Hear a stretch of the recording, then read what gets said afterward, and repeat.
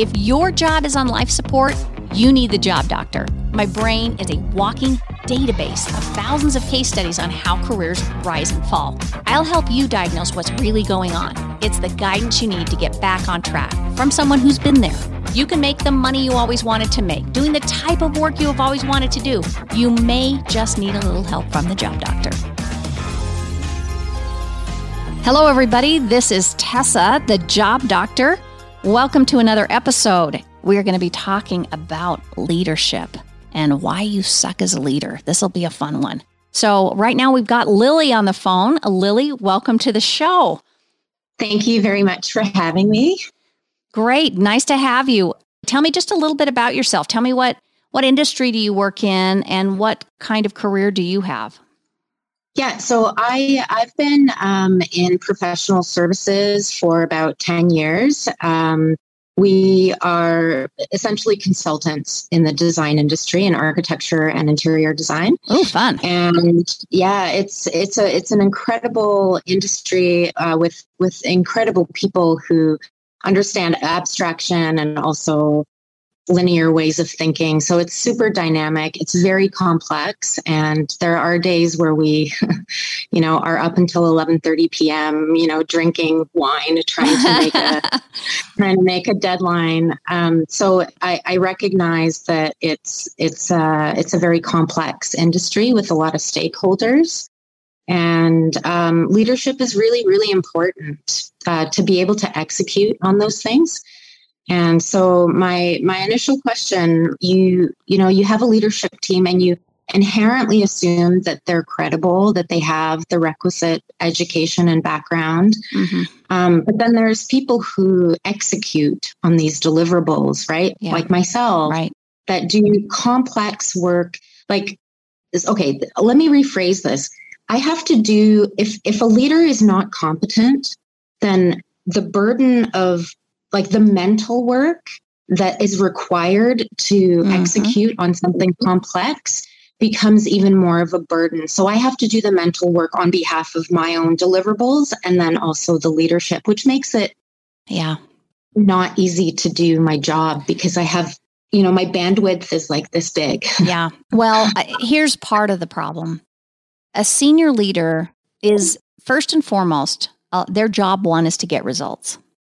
But they themselves are not doing the work, right? They're supposedly setting the vision and paving the way to get the resources for you guys to do the work. But if the team below is getting the work done, it's really hard to know that a senior leader sucks because the work's getting done. And the number one thing they're judged by is working. They're getting the results. So to have information filter up that they're not a good leader, you're kind of going, it's like trying to run shiz uphill. It doesn't work very well. And my experience in being in HR is that the senior leaders only get laid off when multiple complaints come forward or the company, which they don't do very often, has like a 360 review or some kind of mechanism by which they can solicit feedback from team members below.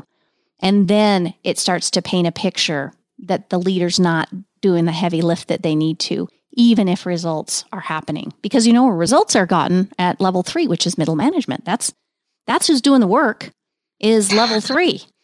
And that's why I always say middle management is the hardest job in a company. To be a mid-manager, I call it a middle management sandwich, mid-manager sandwich.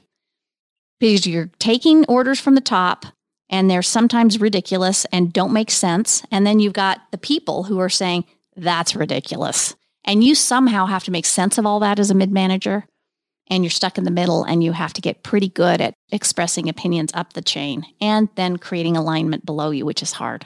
So I feel your pain, but that's one of the things that I think holds back companies from understanding they have a leadership problem until the turnover. That's the other thing that happens. Companies will all of a sudden, if somebody's paying attention in HR, will realize that the turnover underneath a certain senior leader is ridiculous. And they can make excuses for a certain period of time. Oh, we, didn't have the right people on the team. We didn't, we weren't able to do this, or they didn't have the skill set, or whatever excuses they have. But over time, turnover tells a story that can't be disputed. And then a senior leader can get let go. But like I say, if they're getting results, it's going to take some time for that to wash out. Well, you just supported my confirmation bias because I've always believed that to be true. So thank you for that. I don't know if that's a good thing, but so, perfect segue to what you just said was that, I gathered all of my concerns in an evidence-based way. And so I addressed this with my direct principal and the president and also an HR person, and they acknowledged and they appreciated it. And there was an indication that they were aware to some extent that there were some issues there. But I'm in a place right now where I know enough about the industry and the process, and I understand how to cut the fat, that I know if this isn't, I'm within a 3-month probationary period, and I'm recognizing now that what I have to offer is more than just, being able to deliver content. I feel like I have the organizational skills for success and to deliver results, and to engage my own stakeholders, not even our clients, in a reasonable way. So now I'm thinking, okay, there's an issue with leadership.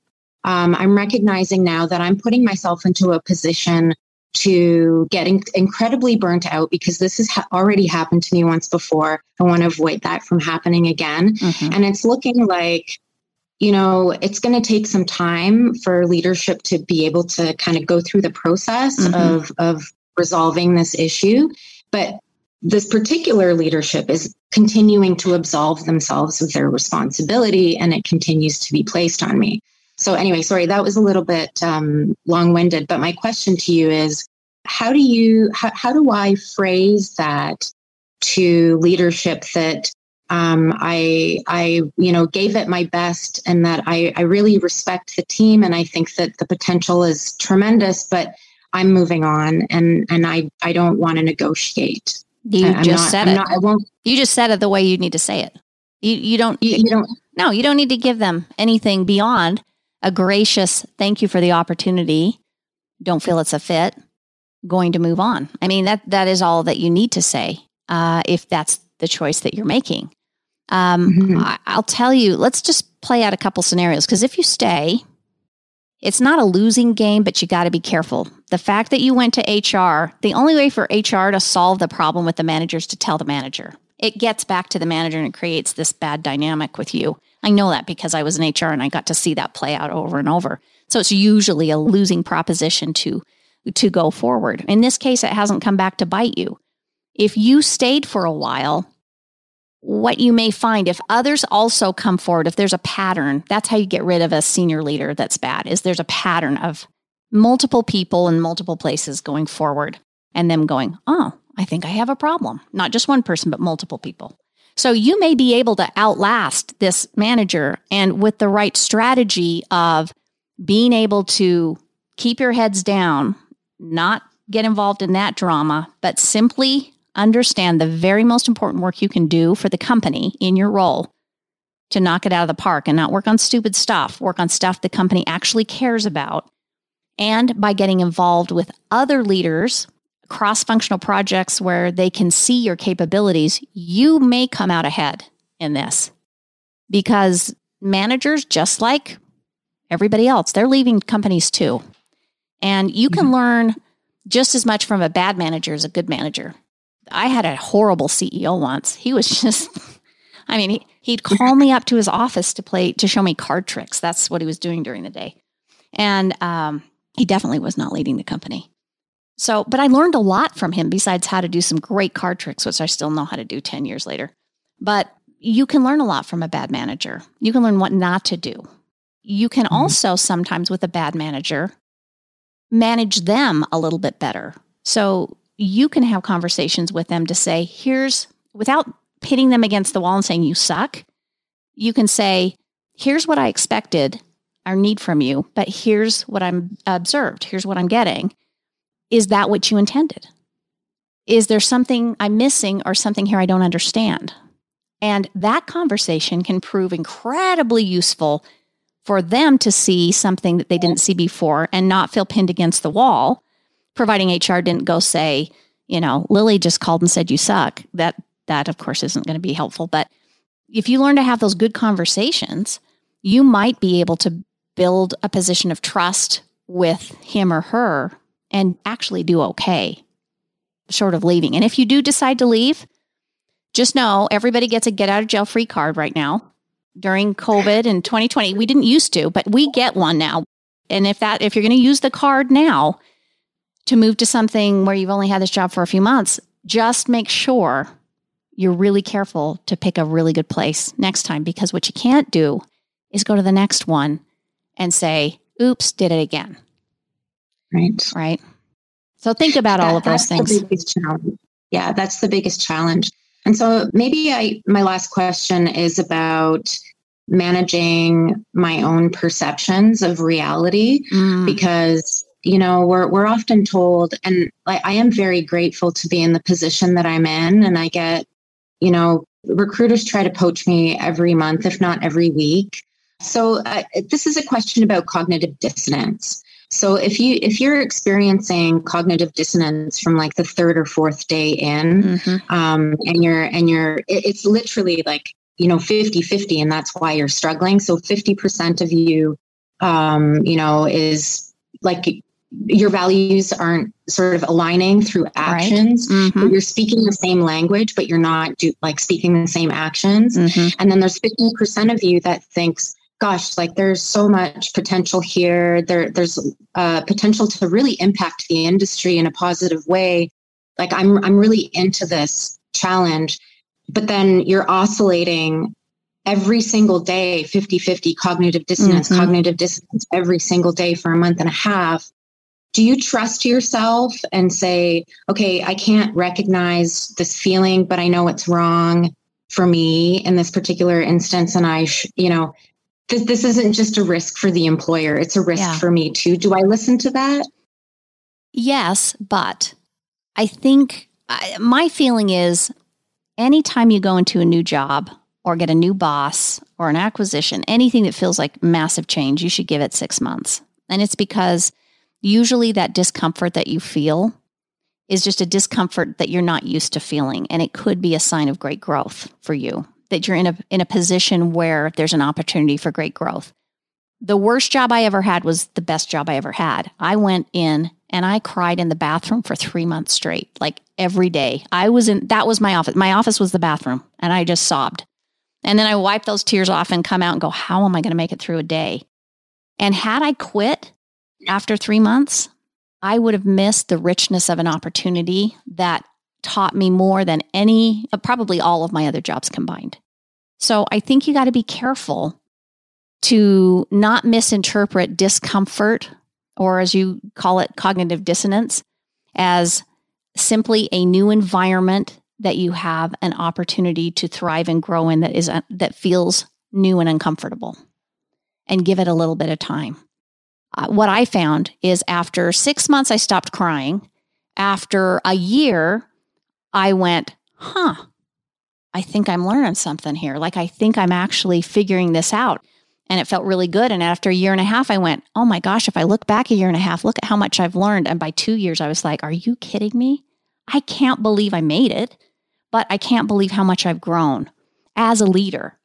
If you've studied my 5 stages of career growth, you know that when you hit, and it sounds like you're in a 3 to going to a 4, that's the hardest one. And that's where people stall out, because they misinterpret the fact that things don't work well as being a sign that the job's wrong for them, when they're simply at a stage in their career when shit happens, and when people don't get along, and you have visibility to the fact that the company doesn't know what they're doing. Your manager may not know what they're doing, and you still have to make things work.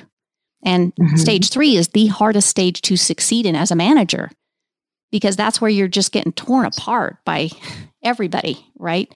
But it's also a great opportunity for you to practice skill sets of talking with your manager about where the problems are or what you need from him or her. It's a great opportunity for you to practice stepping out and saying, hey, company, I see a problem with alignment here. Can we fix it? And the greatest risk you have is you're going to leave anyway. If you practice those skills and it still sucks, you leave. But is that any worse than leaving after 3 months? I mean, you've had a chance to practice skill sets in an environment that you almost need. You almost need a hard environment to grow. If it feels too easy all the time, my feeling is you're not stretching yourself enough. So I'm not saying the job's right for you. I'm just saying you might want to give it a little more time until you can kind of sort out whether it's the stage you're at in your career, or whether this company is unfixable, or whether you can develop some skills that might help you be really effective in the next job you take. Right. Yeah. I've been thinking deeply about that. But unfortunately, like, interpersonal conflict does not deliver, excellence in what we do. I have a number of technical things that I need to be able to execute well on every day on a restricted time frame.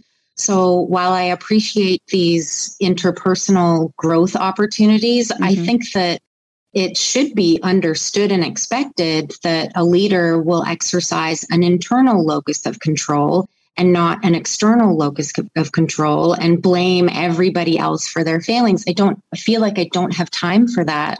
I just need direction on where certain documents are, and they're not, it feels really basic. And then you have someone waiting in the wings to offer you a stage 5 opportunity.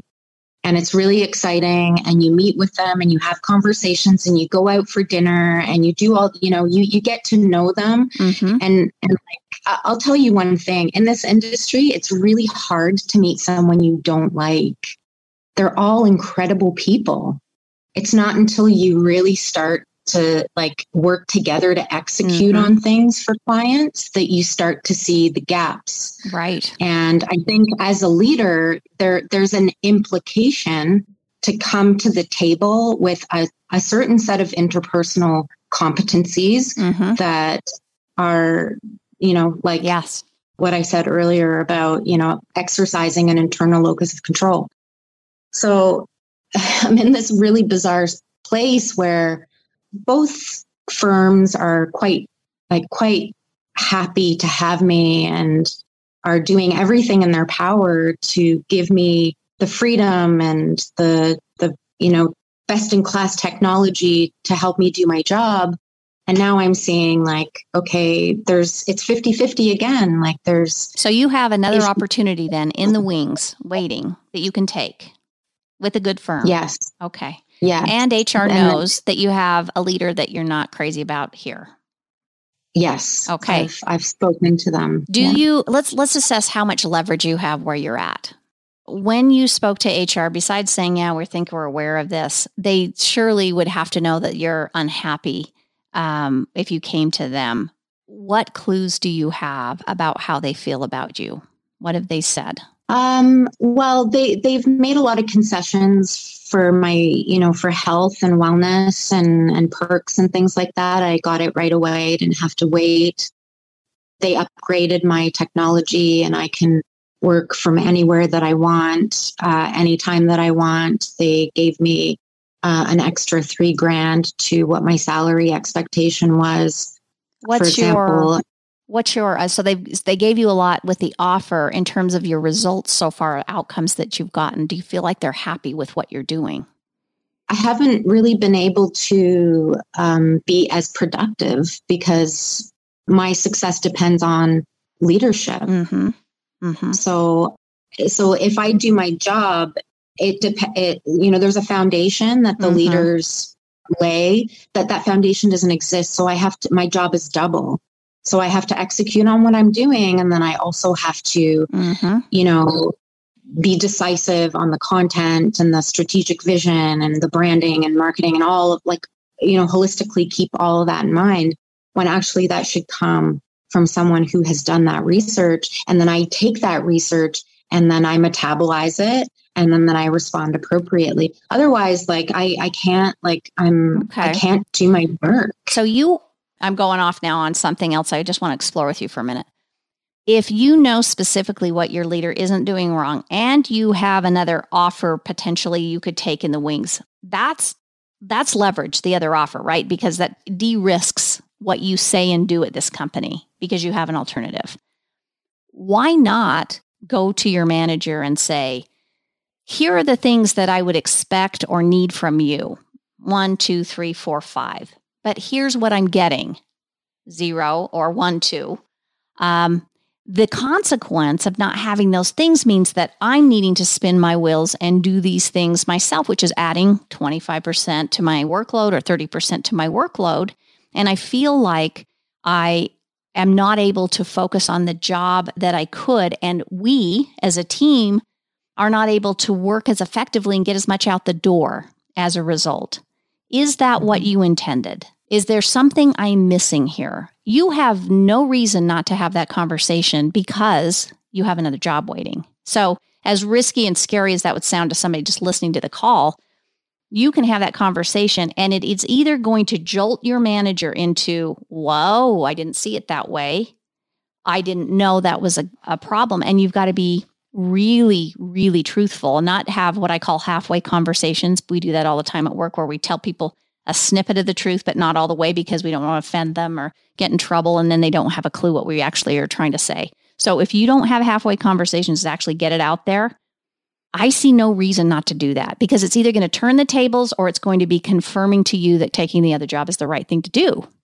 It's going to give you your proof point to make a decision you can feel confident in. And that's what I would probably do is just write it down on paper, get very specific about what's missing, what I need, and what I would expect you to do in your role and what you're providing and what the consequence is and have that conversation. And then I would probably make a decision now from there. Yeah. And so if there hasn't been any action, it's been a month and a half since I've had that conversation or since I sent that communication. Don't send it. Do not send it. Have it live. You got to have it by phone. Yeah. Have the real conversation. Well, we did. Yeah. So I sent a note and then we had a call. I had 3 different calls with 3 different leadership above them. And they said it was being managed, but that was a month and a half ago. And I just like my communication with this other person is just, it's stalled because there's no progress. Yeah. Like I'd make one more run at it. I would personally make one more run at it because you don't have any risk to do so. I would personally go back and say, we talked about this a month and a half ago. I haven't felt any difference. It's still as difficult to, make things work within our team as it was before. Help me understand what I'm missing here. And I don't think it hurts you at all. But you've got to be, again, where people fall down on this conversation is they say you're not managing, and who knows what the hell does you're not managing mean? You have to get down to the specifics of, I need you to provide this marketing plan, this particular thing to me. I need clarification on, the things that you were mentioning before. When you can get that specific, suddenly it's like, oh, now I know what you mean by I'm not managing. I would give it one more shot and then I would go if you don't start to see immediate change. Yeah. Because that is all you can do. You can either hope that he washes out, which he very well might. You don't know what conversations are happening and you might get elevated or at least get a better boss, or you take the other job. Yeah. Yeah, that's a hard one. I appreciate that, but it still doesn't make it easy. No, it does not. Because making decisions on your own like this is so stressful because you're always trying to weigh reality against your own perceptions. So. Absolutely. Which is why it's so helpful to have that honest conversation, both with him and or another party, because I don't trust my own perception. Half the time it's wrong. I think I've got it. I think I know why, when people do that all the time, they'll say, I didn't get the job because I'm a woman. And then you go, well, let's take that apart a little bit. And when you actually look at the facts and talk to more people, you realize that actually wasn't why you didn't get the job. There may have been a skill deficiency that wasn't there, but we make assumptions based on only what we can see. So You need to see more to make your decision. Yeah. Yeah. Go for it with a really rough, not rough, that's the wrong word. Go for it with a really honest conversation one more time and let it be either the thing that convinces you got to go or the thing that gives you, a few more weeks to see if there's progress. Okay. Wow. Just make sure you've got to make sure that the other job offer is, it's a lock if you want it, because when you start to have really honest conversations with senior management with that power dynamic, you got to make sure that you've protected yourself with, worst case scenario. Worst case scenario is your boss says she's a troublemaker and then you're out. So best case scenario is you have a really wonderful conversation with your boss in a way that you can both kind of work through who does what and fix a lot of the problems. Right. Yeah, that makes sense. Yeah. Makes sense. Best of luck to you. You brought up what I think is I'm glad you brought up the topic of leadership today, and that we could talk about especially middle management and some of the nuances and the difficulties of being in middle management. So yeah, I hope you're able to overcome that and land on your feet on this one. So thank you. Yeah, thank you so much for having me, and I trust your insight. So I really appreciated that today. All right. Well, thank you so much for calling in and for joining the show today. If you like my podcast, you will absolutely love my book. It's called The Unspoken Truths for Career Success, Navigating Pay, Promotions, and Power at Work. I wrote it because I could see that people didn't understand why some people got ahead and some people's career stayed stagnant. So if you're interested in building a more frictionless career path for yourself and having a better experience with work, this is a book that you need to have. It's called The Unspoken Truths for Career Success. You can buy it at Amazon, Barnes & Noble, or go to my website at thejobdoctor.com.